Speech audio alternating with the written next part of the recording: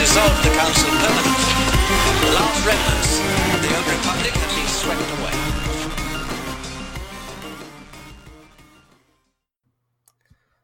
Hello there, guys, gals, and non-binary pals, all of whom are loved and welcomed in this space. Welcome to a brand new episode of the Imperial Senate podcast.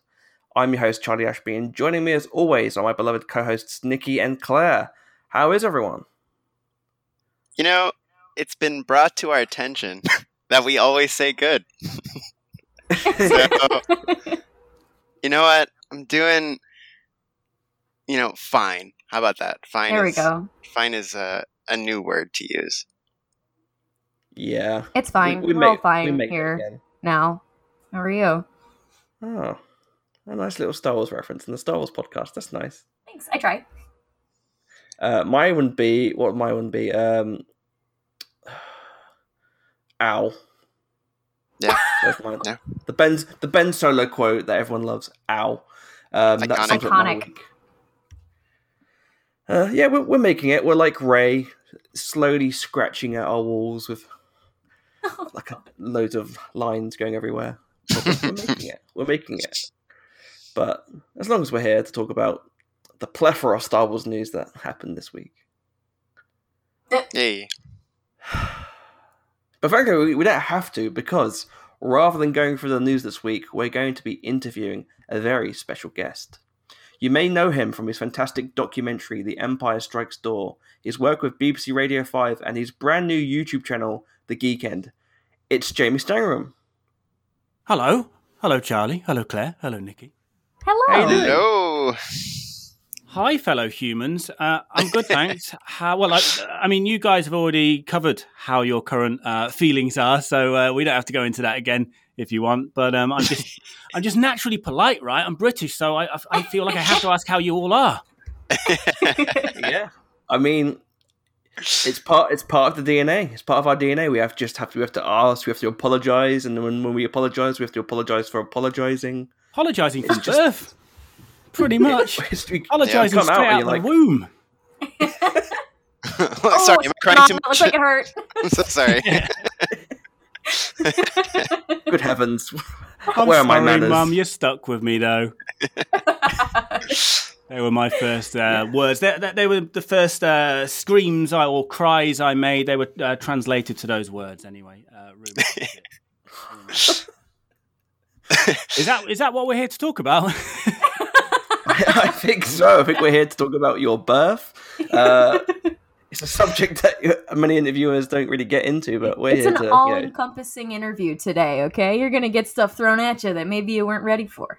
I have to mention a meme now that, like, birth has been brought up. I saw this meme the other day, and it tickled me so much that it was like a picture of a fetus in the womb. And it was saying, "Please God, Norway. Please God, Norway." And then it's born, and then it's like, it's a doctor. It's like, "Where am I?" And he says, "Ohio." And then it like zooms in on the baby's like shocked face. Anyway, it's been in my mind since, so I'm glad I got to bring it out again. You can tell it made an impact on you. Truly did. You told the story. You visualized it for us. That was beautiful. Yeah, it was. There you go. Anyway, thanks, Nikki. I think it's just, it really encapsulates the mood of the past year as well. So I think slowly but surely, and it's not always the case, but I feel like people are becoming more British as the pandemic takes a toll on us. I feel like, especially like America, I feel like there's bits of the DNA there, the structure that's reverting back to the sort of dark sensibilities and humor, which I feel like we're all having to deal with this weird time. Yeah. So yeah, it's nice to see us all being miserable together. Yay! Yeah, these are miserable times, that we live in. But I think, obviously, me and Charlie being in the UK and you guys being in the States, we, for the start and the majority of the pandemic, I think we were sort of neck and neck for handling it the worst in the world. But on the positive side, at least, we're both doing well in the vaccine rollout. So hopefully there is genuine light at the end of this moody tunnel. Yep. Fingers crossed. Yeah, and even then, within this strange dark times, there's been glimmers of light and fun to be found in different ways, whether that's binging content on Disney Plus or Netflix or whatever you get your content. But one of the things I've been looking forward to has to do with you, Jamie, and that's that you've recently kickstarted a new series on your channel called Lightspeed Tonight. Can you tell us what the show is about? No, not really. I'm still figuring it out. 3 lockdowns later. It has been 3 lockdowns in the making, and I suppose maybe explaining where it came from is probably the best way of explaining what it's about in a way. I mean, I suppose we were supposed to learn a new skill, weren't we, from these lockdowns? I know some people learned languages, learned to bake, or started running properly, doing like 10K runs or whatever, couch to 5K. That's the thing, isn't it? And I learned to put prosthetic horns on my head and a bowl cap and make my face turn red without having to go for a run, which was a better way of making my face turn red. I learned to cosplay in a way, which I've never done before. So, it was the start of lockdown 1, like the really kind of serious lockdown, where people were still figuring out what this disease was, how we work around it, etc. So the lockdown when you really shouldn't go anywhere, that one. And I was chatting to my mate Vince, who I do a bit of writing with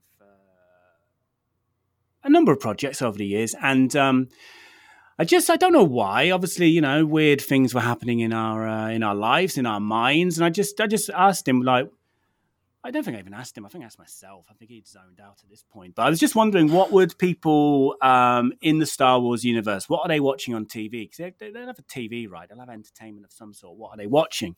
And this was all, by the way, this was all in the kind of the quest for finding an idea of some new content, because my YouTube channel is a mix of pop culture, movie stuff, but really the main kind of thing is Star Wars. And for a number of years on it, I've been doing once a month or so Star Wars interviews. There's a series called These Are the Actors You're Looking For, and that's the kind of bread and butter of the Star Wars side of the channel. But I wanted to do something, a little bit different. I don't do I have no problem with reaction videos, etc., but I just don't do them because I'm not a very reactionary person. I'm just quite sedated when I watch things. It just would not be fun for anybody. So I feel like, in terms of like the YouTube sort of genres, I'm fairly limited because I'm not comfortable doing a lot of the sort of things that people do very well and successfully on YouTube. I'm not very good at being successful, basically. So I was looking for a new, exciting idea that involves Star Wars. And I just wondered and asked my mate Vince, what do you reckon people will be watching in the Star Wars universe?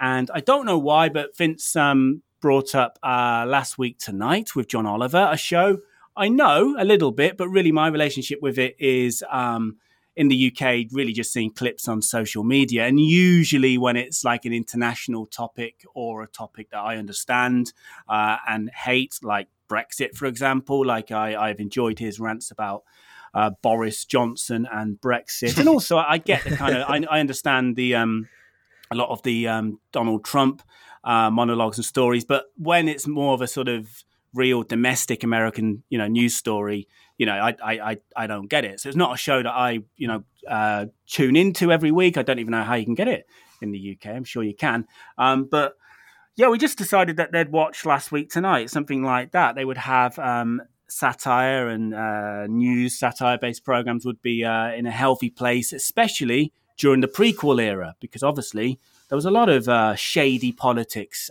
going on. So we decided that we would make our sort of own version of Last Week Tonight. We'd call it Lightspeed Tonight. John Oliver wasn't available.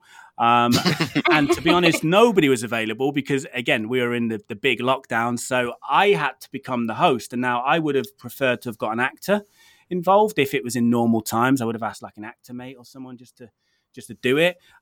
We decided to do a Deveronian mostly because it seemed to be the easiest thing to do that isn't a human. We didn't want to get like a mask, because then you want to see the mouth move. You want to see the mouth move, obviously, and I can't do very good, computer effects, wizardry type stuff. So we decided face paint, horns, bowl cap, as I mentioned earlier, and it would be a Devaronian called Womerus Watt. And I believe the name Womerus Watt came from one of those Star Wars Find Your Star Wars Name quizzes. I did one of those and sort of manipulated the results a little bit, and somehow ended up with Womerus Watt. And he's the host. He's the John Oliver of Lightspeed Tonight. And really, actually, the reason we chose that format of Lightspeed Tonight, it just seemed to be the easiest format to sort of try and replicate, at least, because I'm doing this on my own. I'm in a lockdown. I'm one man and a camera in a hot shed, because lockdown one was very hot. So it just seemed like something we could have a go at. And it hasn't come out terrible, at least. I don't think. No, yeah, it's great. And speaking of the Womerus Watt character, I guess outside of John Oliver, were there any other sort of key inspirations to him? Like, are there any other like late night people you thought about, or is it really mostly rooted in like John Oliver and Last Week Tonight? Yeah, I think it is, to be honest. I mean, James Corden has influenced it a little bit. We made a trailer, and he has a few cameos in the trailer, and I think he has a cameo in episode 1 as well. So in a way, he influenced it, but not in the kind of positive way that John Oliver has influenced it. He's the Sith, I guess, to John Oliver's Jedi. So no, to be honest, I'm not. I'm trying to think. In the UK, there's not many, even in the UK, not many late night hosts I'm not into at the moment. From a comedy point of view, I used to. Charlie might know what I'm talking about here, but I used to enjoy shows like Brass Eye and Chris Morris, right? Yeah, Chris Morris, and obviously, Alan Partridge, Charlie, his very early stuff, because he used to be in radio comedies before he was, a TV star in his own right, Steve Coogan's character there. So that was kind of like my sort of comedy jam, I guess. That sort of very British, dry comedy. And Brass Eye was was basically a spoof of news programs, and quite controversial as well. And so I wouldn't say there's any influence from that actually in Lightspeed Tonight. So to be honest, I've just rambled about something that half of the people in this conversation don't know about, because I don't think it crossed the pond. Jamie, so I apologize. Jamie, trust me, like Claire and Nikki have both seen the paedophile sent to space clip. Yeah. Oh, yeah. Okay, there we go. There we go. It's the only clip you need to see. Charlie has made sure we've got our education. It's really great. We'll have our podcast going, and all of a sudden Charlie will make a joke and be like, "You never heard of that?" We're like, "No." YouTube clip. to the YouTube channel. Yeah, no, it's funny you say that, and I think even if it's not visible in the show, definitely these comedy sensibilities are definitely found in just our overall personalities and content overall. Like you were saying about the radio shows, I listen to On the Hour every night to go to sleep. Yeah. Because it's like I'm just processing all that strange comedy and regurgitating it, I guess, the next day. But I find that really interesting. Like the difference between the US and the UK chat shows is definitely different, because we've only got Graham Norton, I guess, over here. Yeah, mainstream wise, there's in fact that's all there is mainstream wise on television, isn't there, these days? There is Graham Norton and I suppose Jonathan Ross. That's it really, and luckily we got rid of one of them, sent him over to your side of the pond. Dang it. Oh, we're so sorry. No, and it's funny that you felt that you didn't have the acting chops to do it, because I just want to say that this is excellent. Like, you wanted to hire an actor. I'm glad you did it, because this character, I love John Oliver. I watch John Oliver every week, and this was just so much fun to see it in the Star Wars side of it. And also, just wondering, is this going to be a one and done kind of situation, or will we see Womerus in other shows on the Geekend or anything like that? Well, first of all, thank you. I'm glad you believed in Womerus, that you were convinced he was a real Deveronian, etc. But and there's something also that's funny about a man with devil horns reading the news to me. There's something about that that's just poetic. I love it. No, I mean, I suppose I didn't change my voice or anything because I'm not an actor and I'm not confident in even attempting to act. So the furthest I was willing to go was just to sort of exaggerate myself by 10% and put myself in the Star Wars universe and just have a different name and horns on top of my head. But and also just to correct you, that I wouldn't have hired an actor. I would have made one of my actor friends do it for free. There we go. We got to keep it in budget. Yeah. Like this was made on about £50, which I think post Brexit pounds is about $80 maybe or something. Surprisingly expensive. Like the glue, the special glue you need for like the bowl cap and all that. I'm sure cosplayers know this. They don't need me to tell them, but surprisingly expensive. I was shocked. The glue was like the most expensive. Pros-Aide. I don't know if that's the brand or the name of the actual substance in general, but very expensive. That's what I've learned from it. Will there be more? Well, we've made 3 episodes. We did 3 in one sitting, and it was a long process. Genuinely was 3 lockdowns in the making, and really most of that was, as you guys know, with editing. That's always the longest process in anything. Mm-hmm. And we've made 3 episodes, so the first one's out. I think they get better as they go on. I unfortunately have this knack of just focusing on the negatives on my own things, only on my own things. And I like to be supportive and positive about other people's things, but when it's my own thing, I'm like, oh yeah, you can see the bowl cap join there. Oh, hang on, the sound's gone weird there. All these things that people won't notice, but I'm noticing because I've seen it too much with the editing process. So I have a sort of, at the moment, negative view on it all. But when that wears off, the 3 episodes will come out. Episode 2 next week, episode 3 the week after. We shall see. We've got an idea. We've got sort of an idea on paper to do 3 more episodes around Attack of the Clones. So the 3 that we've done are around the Phantom Menace timeline. So 3 can be done around Attack of the Clones. And then 3 for maybe for Revenge of the Sith. And I don't know, the prequels just, I can't imagine doing it beyond the prequels unless people, unless it sort of takes off a little bit and people want it. I feel like the prequels is just a rich tapestry to have fun with, because of all of the, as I mentioned before, the shady politics going on, and Newt Gunray is just a lot of fun to make fun of, and there's just a lot more. I'm not being mean about the prequels here. I like the prequels, but they're easier to have fun with than the original trilogy and the sequel trilogy. I mean, there's also there's also that like great.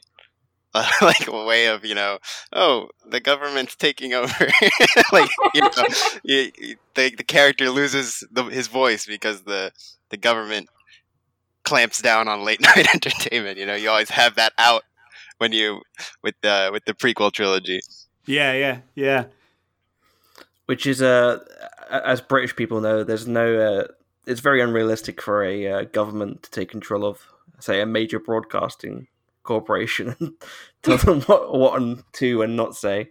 So yeah, I have to say as well, like, I love that you used your actual voice as well, because I feel like having a British alien just makes more sense when it comes to these Star Wars aliens. I don't know why, it just gives it a bit more gravitas, and it sort of I don't know. I mean, again, I'm not in a place to try other accents, to be honest. Mentally, physically, emotionally, in all the ways, I'm just not going to do it.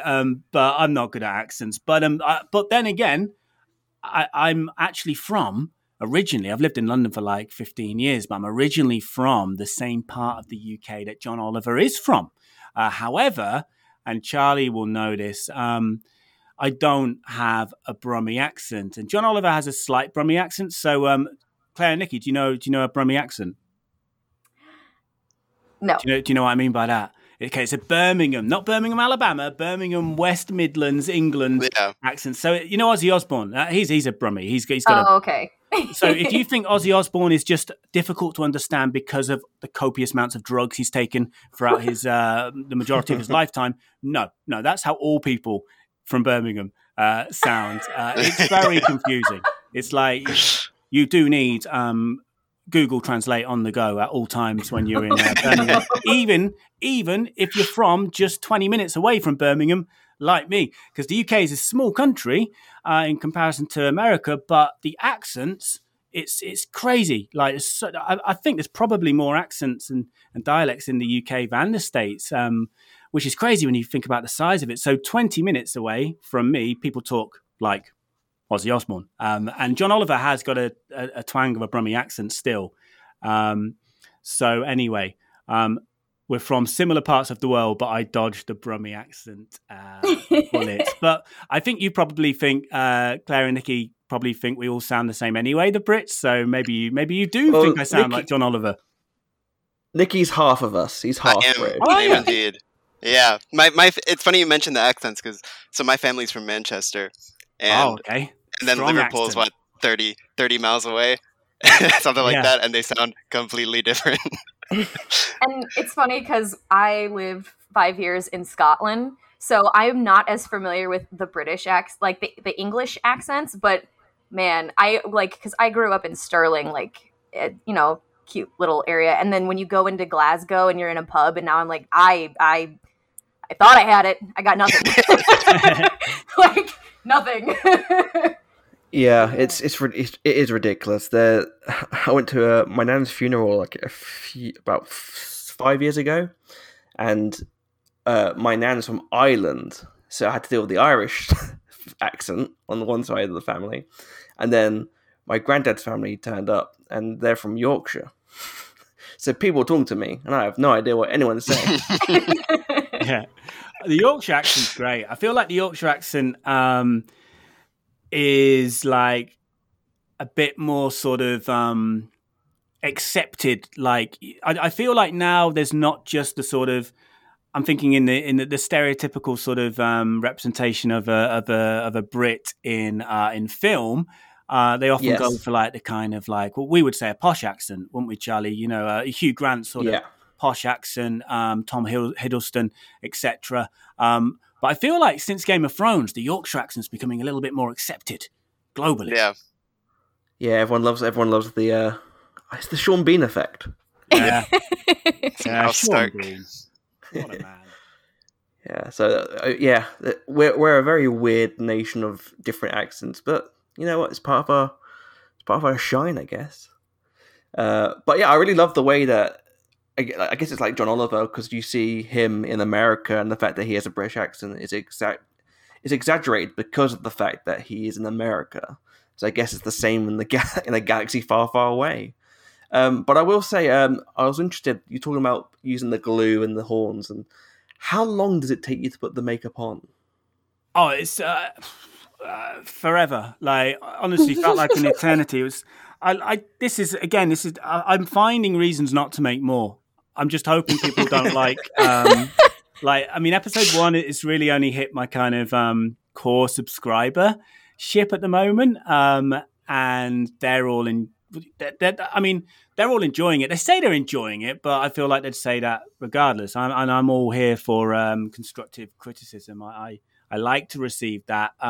So part of me sort of hopes the next two don't do very well, and it doesn't ever go beyond my core subscribership, and I don't have to make more. And part of that is because of the process of getting old WW ready for action. It was, I don't know. I would say, it was third time lucky. I will find and I will send you at some point. I'll have to. I've got footage from my failed 2 attempts, and I'll screen grab because. Like, I can't even describe what Womerus Watt originally looked like in round 1 and round 2. But round 3,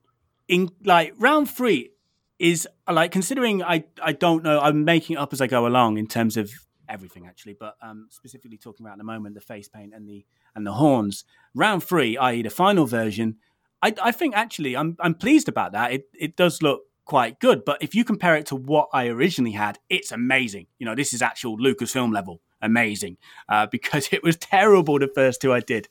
So I think by round 3 I got the whole process down to probably 3.5, 4 hours. And I don't know if that's good or about right or bad, because obviously I don't know any professional, you know, makeup artists, etc., who do prosthetics. So I don't know if that's good or bad, but that was me doing it myself as well.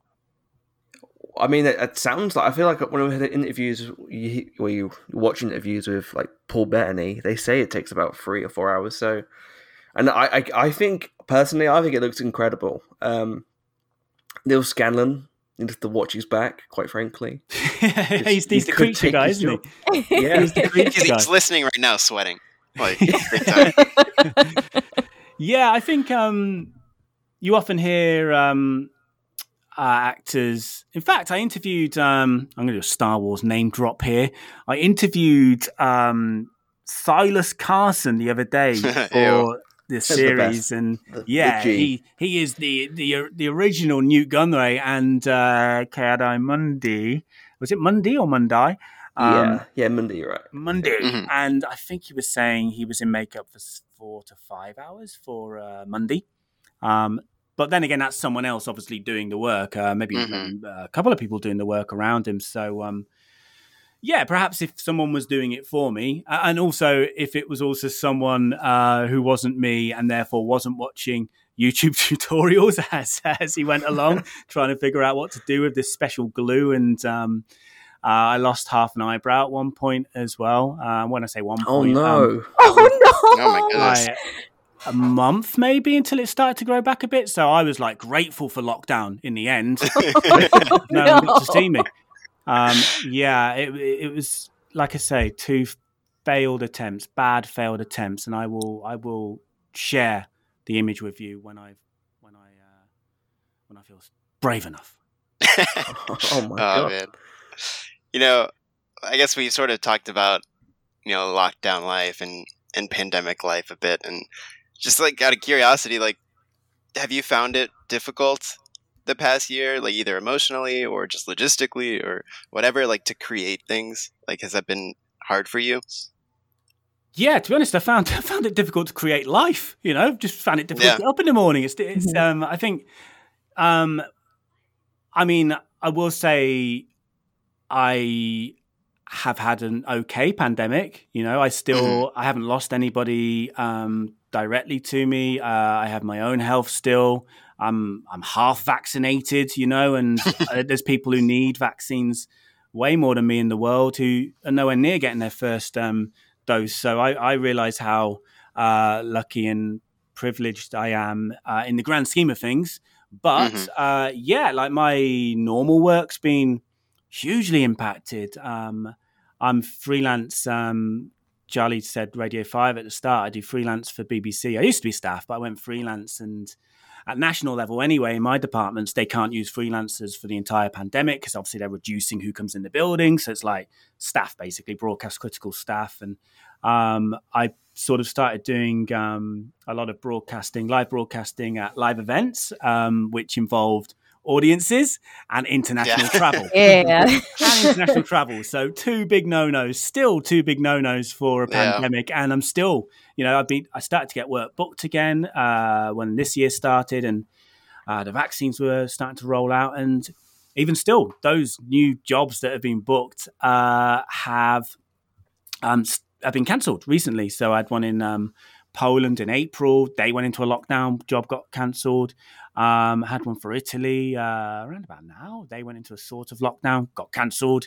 And and my next big one is Japan in late summer, and things aren't looking too good there at the moment. So from a live point of view, it's definitely impacted me. And on the other hand, it's sort of impacted me in a good way creatively in terms of my independent content making because I have been in a position, excuse me, where I've had more time on my hands, like a lot of people, and have been able to, spend 3 to 4 hours a time decorating my head, essentially, for that day. So I think, like a lot of people, it has impacted me, but I've done my best to make the best of a weird situation, I suppose. But like Charlie mentioned, my YouTube channel is old, but it's been rebranded recently into a sort of new channel, and that's something I've had in my mind for a long time, and to try and make it more of a proper thing. But I never had the time. So to take the positives from, again, the weird situation, I've found more time to, work on the channel and come up with new ideas like Lightspeed tonight. But still, weird times. Truly. Unprecedented. Truly unprecedented is right. But looking on the light side of things, one of the cool things that you do get to do is interview a whole bunch of people who work directly with Star Wars. And what would you say has been the most fun interview that you've conducted with a Star Wars affiliated person? With Star Wars? Well, it definitely wasn't Paul Bettany, who you mentioned earlier. I think I just got him on I annoyed him. I annoyed him. I got him in a bad moment, and I made the bad moment worse. So that's not his fault. I think he's actually a cool guy, and I would love a proper another go with him if he'll see me again. I don't know. But he was in a bad mood over a chicken Caesar salad, and I made it worse. Over a chicken Caesar salad? Yeah, he wasn't happy about a chicken Caesar salad. And I didn't make the salad worse. It was what it was. It was a chicken Caesar salad. There was no changing that. I mean, you could remove the chicken, and then it would be a Caesar salad. But he still wouldn't. He wasn't happy with salad, basically. Full stop. It was I think it was the Age of Ultron. Excuse me. Press junket. Where the actors sit in the room and. There's a conveyor belt of journalists and what have you coming in asking the same copy and pasted questions. Pretty much nobody wants to be there, the actors. And guess what? Most of the journos don't want to be there either. It's just a strange, dull, fake kind of environment. You've got sort of 3 to 4 minutes with these people, and that includes sitting down, breaking the ice and getting out again. They're not interviews really. They're fine for little kind of talking head things, and I as you've probably gathered already from the last half an hour, I ramble a bit and go on tangents, and I always forget that, Jamie, you haven't got much time and you've got a job to do. So I always break the ice, and I heard that I was the last interview before lunch. So I was like, oh no. I was like, hi, Paul, I hear I'm standing between you and your lunch, so I'm sorry to inconvenience you. And he was like, well, yeah, I'm not bothered.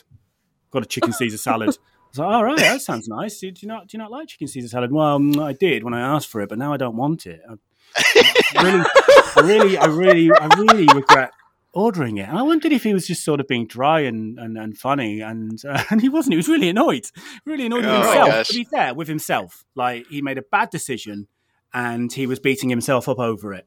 And and we started the interview, and I actually played some clips on a live stream recently, and I sort of won him round to begin with. I can't remember, but it was obviously a hilarious gag. Won him round, and by the end of it, I made a joke about he'd been in loads of really bad Johnny Depp films, and one of the recent ones around that time was Mordecai. Don't know if anyone's seen Mordecai. Oh my god! No. Yeah. I listed all of the bad Johnny Depp films he'd been in with Johnny Depp, and at the end of the list, asked him whether Johnny Depp was trying to ruin his career, and he didn't think it was funny. I don't think anything. Oh no! And he gave a very diplomatic response. But anyway, that was an answer not really to the question you asked, although he is in Star Wars. But also, I have to say, I think I didn't handle that situation well. So I think Paul Bettany actually comes across really well in every interview I've seen with him, apart from the one with me. And I'd definitely like a second chance with him. But in terms of a really good experience, I'm going to... Does Anthony Daniels listen to your podcast? Every other week, at least. I really hope so. I don't know if he catches every episode, but okay, let's assume he doesn't catch this one then, because I'm going to say not him. No, like he would expect me to say him, because he's one of the ones I've kind of become done regular chats with, if you like, and kept in touch with, and therefore he's up there, and it's an interesting one as well because he's got a bad reputation. Of being, in terms of working on the films, it's in folklore that he and Kenny Baker never got on, and he was very difficult to work with on set. And I believe that, actually. And I've just got on with him and actually found him quite self-deprecating, because he does come from a serious acting background. He went to drama school. He was a bit of a thespian. He was doing, theatre work and what have you, Shakespeare and all that, and then got called in for this, weird space film that changed his life. And he will be the first to joke that all I'm known for is C-3PO. That's all I've done. That's all I do. Rather than being quite chippy about it, sort of. But by the way, I used to do Shakespeare, and I am a proper trained actor, and I have been in things where you see my face, but nobody's seen those things. That's the only. He's actually, I've always found him quite funny and self-deprecating, and I would definitely put him up there. But again, I do believe he probably was quite difficult to work with, because he the last time I interviewed him was around the release of his book, and he talked about how when the first Star Wars film came out, he had pretty much as many lines as all of the other leads. And when it came to promoting the film, I suppose it was Fox at the time, wasn't it? This was pre-Lucasfilm being a thing, was it? But anyway, they didn't want to promote him as C-3PO. They wanted to promote C-3PO as being like a real kind of robot. They didn't want to sort of destroy the illusion that actually there was, there was a man inside the suit. So he didn't get any kind of publicity for the first film, and that kind of made him a bit sort of moody and salty towards it. So he's admitted it. He did come back to Empire being a bit kind of like, well, I don't really want to be here. And whilst I don't think you should have that attitude when you're on set, as a professional, I do kind of get why he might have had that negative time, in his mind towards Star Wars, which he's certainly more than shaken off these days. I've been stalling, to be honest, by rambling about Anthony Daniels, who's not getting number one spot. I've been stalling trying to think of who to say. I'm going to say, Frank Oz. Okay, top three. Top three. Frank Oz, just lovely. Simple as that, and just so interesting and so normal.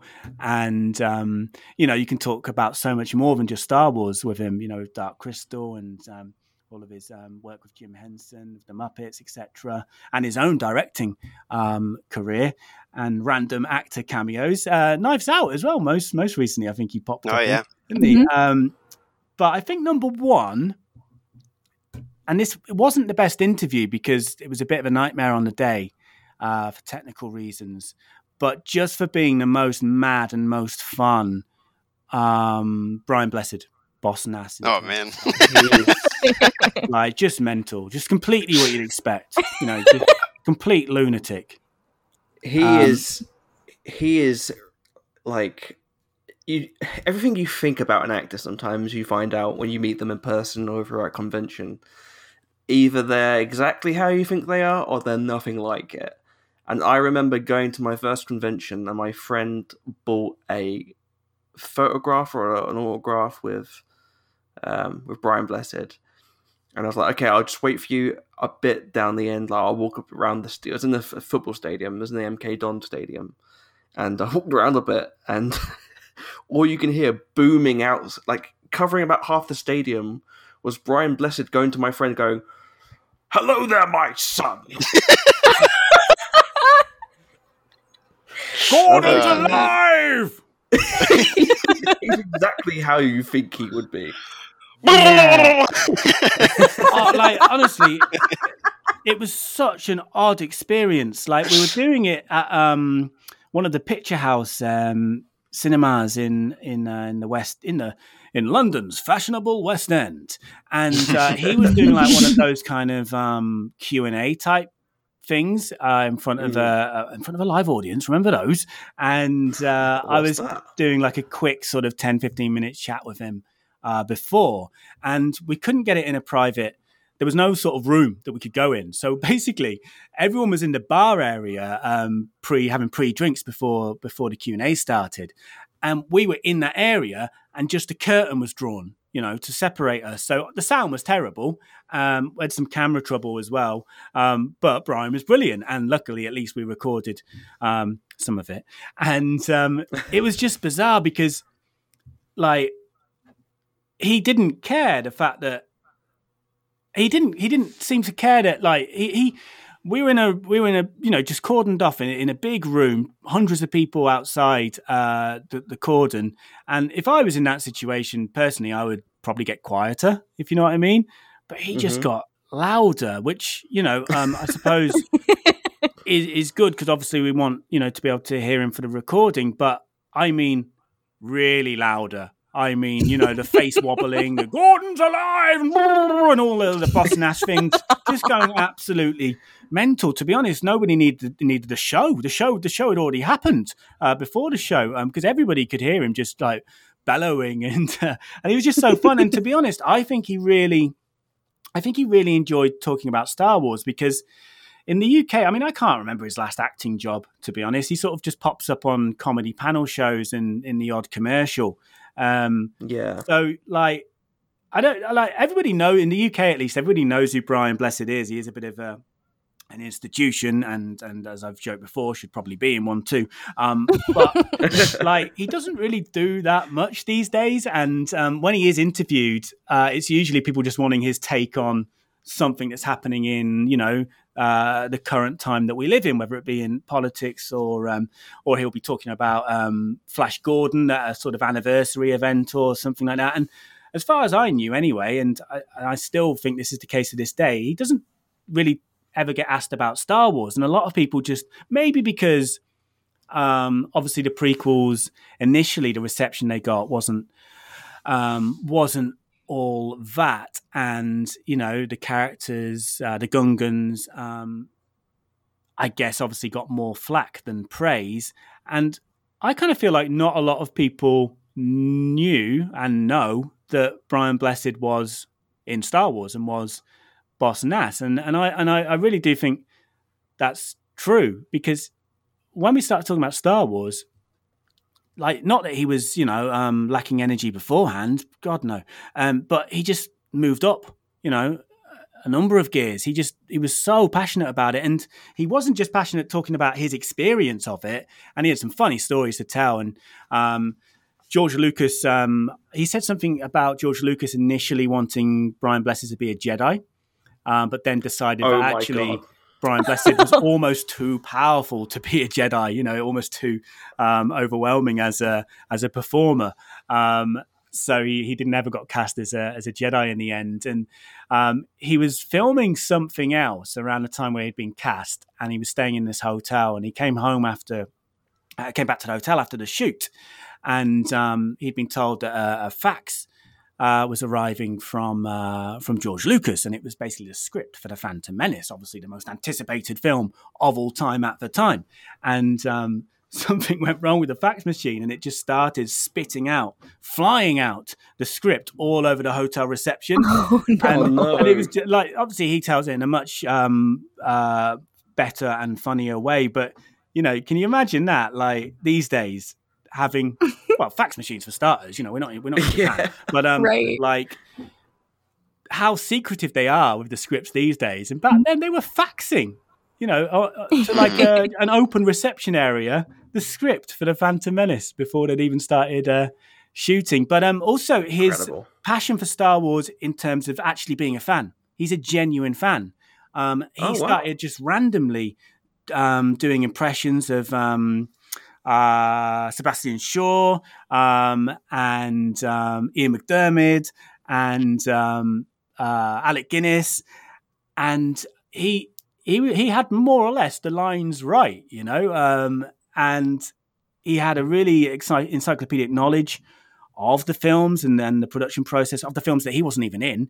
And he loved science fiction, basically, and he loved Star Wars. And he told me that he was chatting to Sebastian Shaw about it. And Sebastian Shaw just learned he'd got the role and said, you know, to Brian, "Oh, yes, I've been asked to be in Star Wars."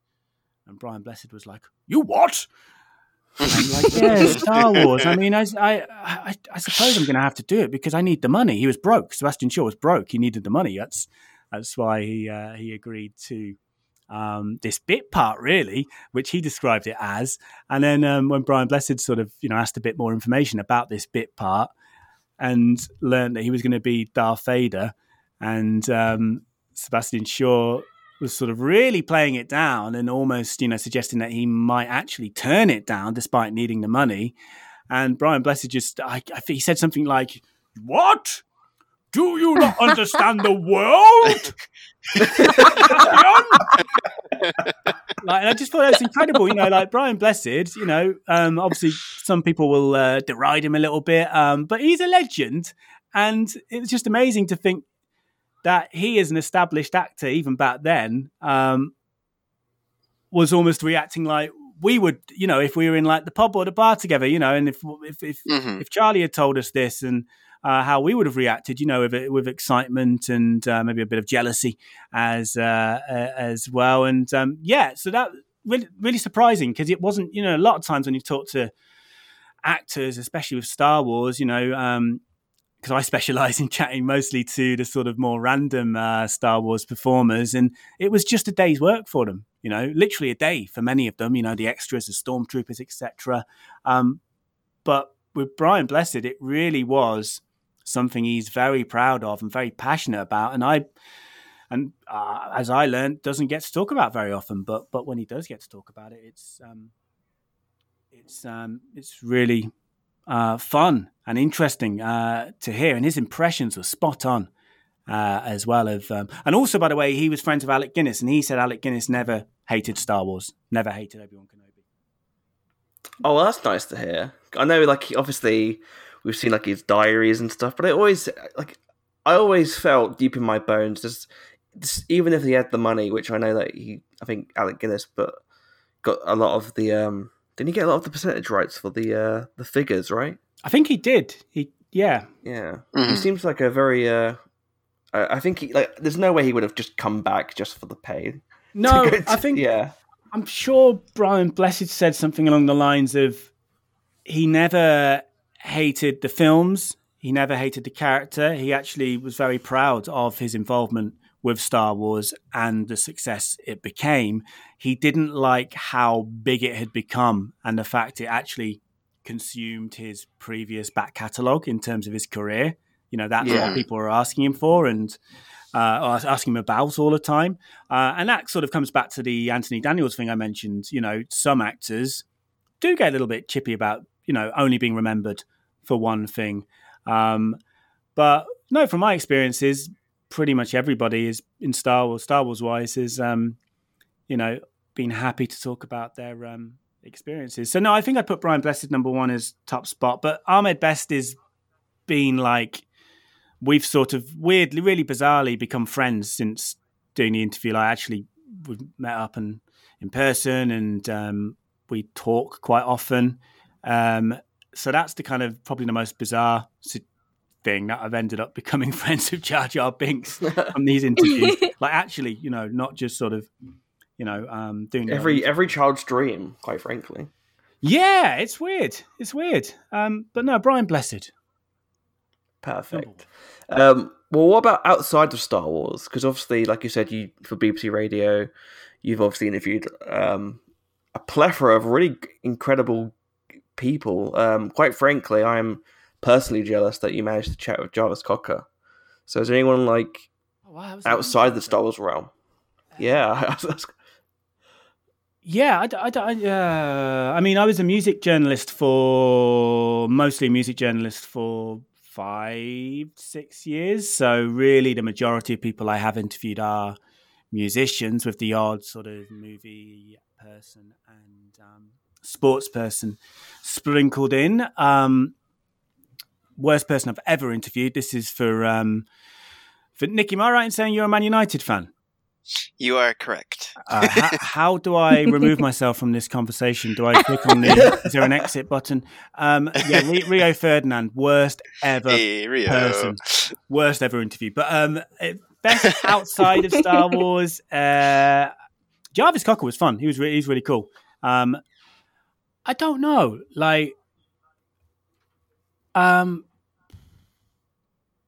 I'm gonna. I actually interviewed Christopher Lee for about music, not about film. He released a heavy metal album when he was like 91 or something. Yeah, his Christmas one is ridiculous. Yeah, it's funny. It's okay. But that was called Surreal. And actually, something I've enjoyed doing is I do the odd interview for StarWars.com, and that's sort of using my kind of old music contacts who I know are Star Wars fans and interviewing them about Star Wars and then plugging their album or tour or whatever for StarWars.com. So I suppose one of the weirdest things that I'd put on my I wouldn't really put it on my tombstone. I won't be alive to put it on my tombstone. But weirdest thing to put on like my resume would be interviewing Noel Gallagher about Porgs for Star Wars. That was weird. But yeah, I'm going to say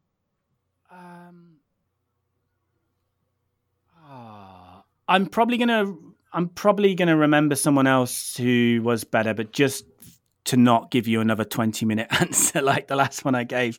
I'm going to say Slash.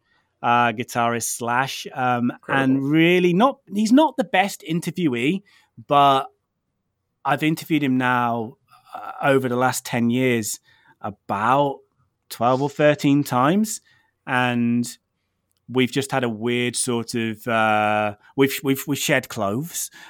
We've had it's been a ride, and there we go. We kind Rock of and roll. Not like Ahmed, not like sort of I'd say like Ahmed I could call up and just have a chat with. I can't do that with Slash, believe it or not. But we've sort of we have gone beyond the kind of interviewer and interviewee.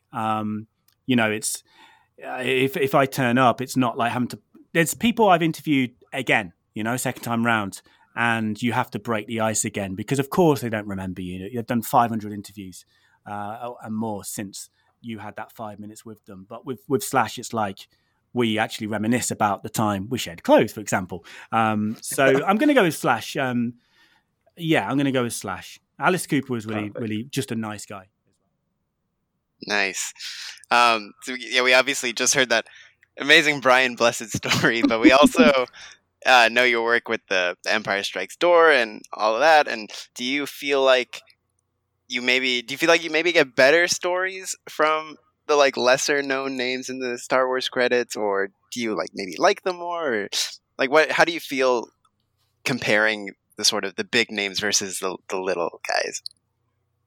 Yeah, that's a good question. I do genuinely try and approach them all the same in terms of my preparation. Like I don't script interviews, but I do my research, and I have bullet points on me as well of talking points, and to have some sort of attempt at a structure. But at the same time, I don't think everyone has their own ways of doing things. But for me, I don't like to script an interview because I think you should allow some room for going on tangents, but always have something there to remind you where you need to go to next, because obviously there are certain things you should set out to get from an interview, especially if you're doing it for somebody else who's paying for you to do it. But yeah, my preparation stays the same with the Star Wars actors, whether they're Billy D. Williams or the stormtrooper that might have bumped his head, as you mentioned in the documentary. And the great thing about it is, we're doing this, with your podcast, and on my YouTube channel, you know, we're talking Star Wars and stuff. But people have been doing this for ages, haven't they? You know, Star Wars fan sites, and there's so many interviews from like, you know, the early 2000s. Print interviews mostly, or digital print interviews. So you'll always find an interview with a Star Wars actor, no matter how obscure they are. So the research is no in some ways the research is easier with the smaller actor because you kind of only need to read one interview. It can be a bit more daunting when you're interviewing someone like someone who's done more than just Star Wars, if you like. So Billy D. Williams, for example, like, you know, it is important to go, and I think anyway, to go and sort of research a bit more into their background, how they got into acting, etc. It's a little bit easier with some of the stormtroopers because there's not much of a story really, and they'll say that first and foremost themselves, that they were there as extras. You know, it was just another day's work, and then, you know, the shoot overran, so they got asked to come back the next day. For example. So I think approach is fairly similar in terms of research. I put as much time into both categories of actors, but I would say there's less. I don't get nervous about the person I'm meeting. I definitely used to, but I don't now. But I do get nervous when I'm a one-man band about things going wrong technology-wise, and I'm often with the Star Wars thing, I often am a one-man band, and that's probably the thing that stresses me most. But I will say as well, it's weird with the actors that, you know, to us are just as important as the bigger actors. You know, the stormtrooper that bumped his head. I've scheduled an interview for tomorrow morning with the guy who played. I haven't done my research yet, but the guy who played Mas Amedda. Okay. Yeah. Oh wow! And what the half hare, half snake Jedi on the council. Oppo Rancisis, my king, king. Is he your king?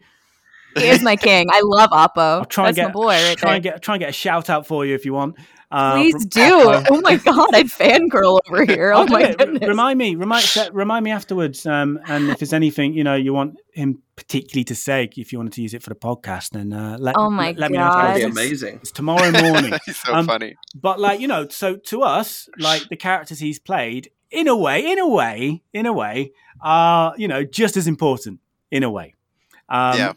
But there is a different atmosphere with those types of actors. There is a kind of like when you're in a room with someone like Billy D. Williams, there is a feeling like you have to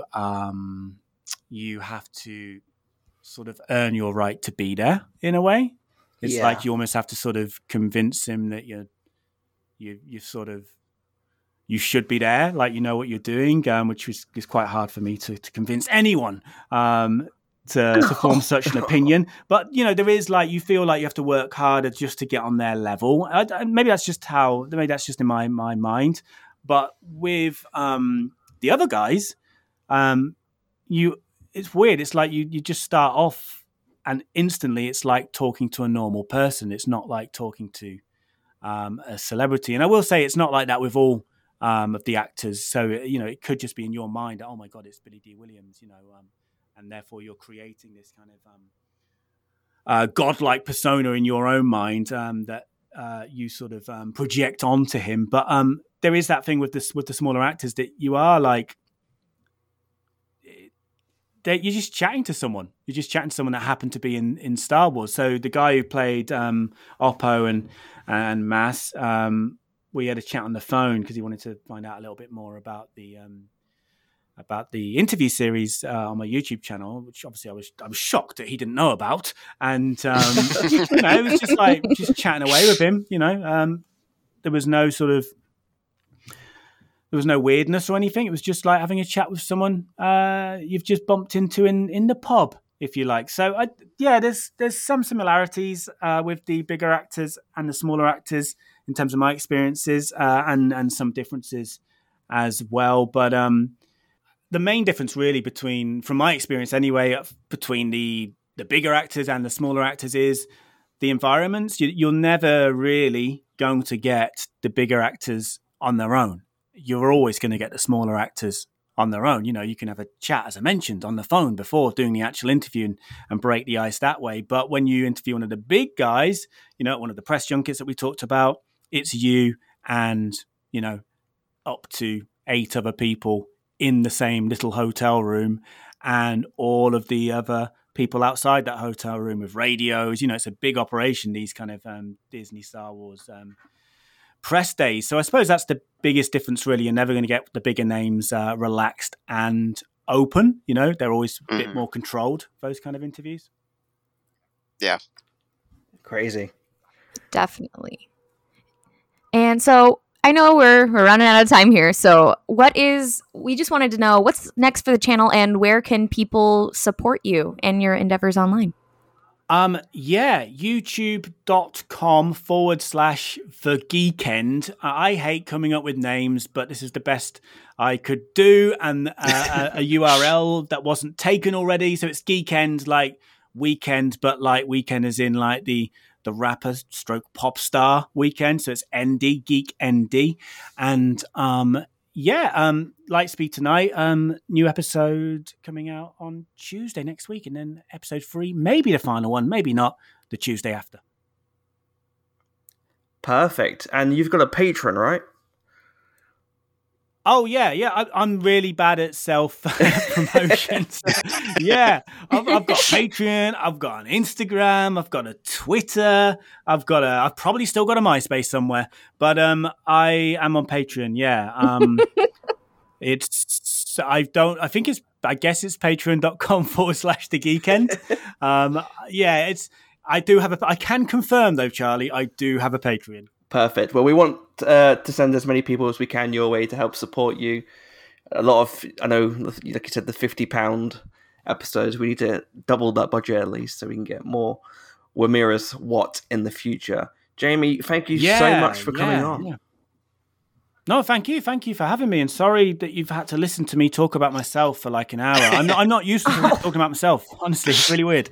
I mean, we do it all the time. No, yeah, it's been a pleasure. Yeah, it's been great.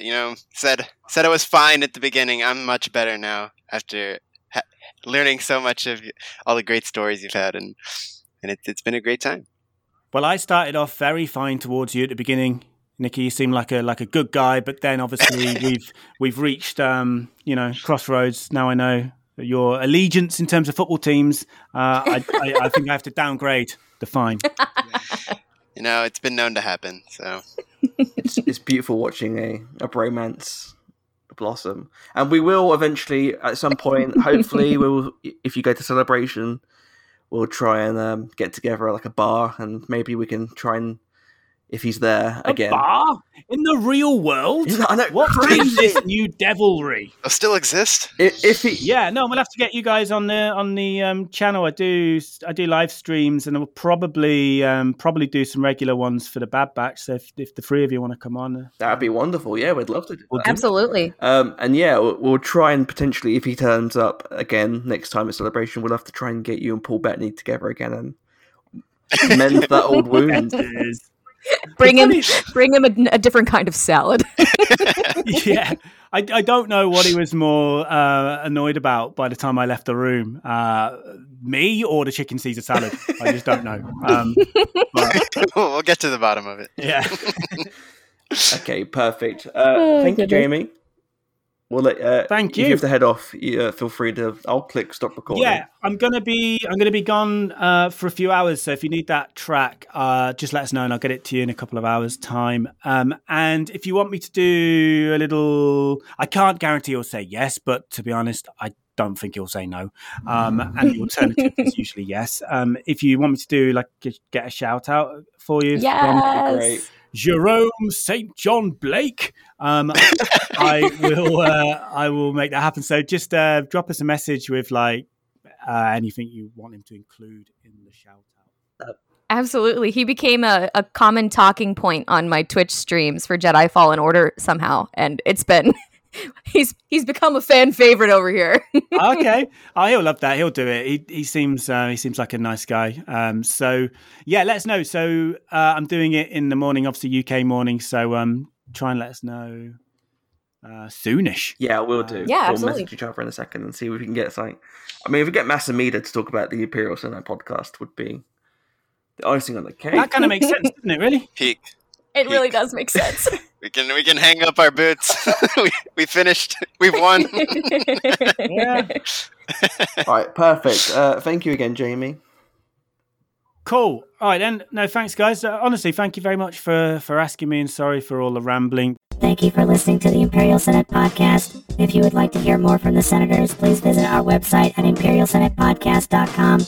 There you will find links to our Twitter, Facebook, and Instagram, as well as our Discord server, Twitch, and YouTube channels. You can also email us at imperialsenatepodcast@gmail.com, and please consider leaving a review on your podcatcher of choice. Thanks, and may the Force be with you. The Senate will no longer be of any concern to us. I have just received word that the Emperor has dissolved the Council permanently. The last remnants of the old Republic have been swept away.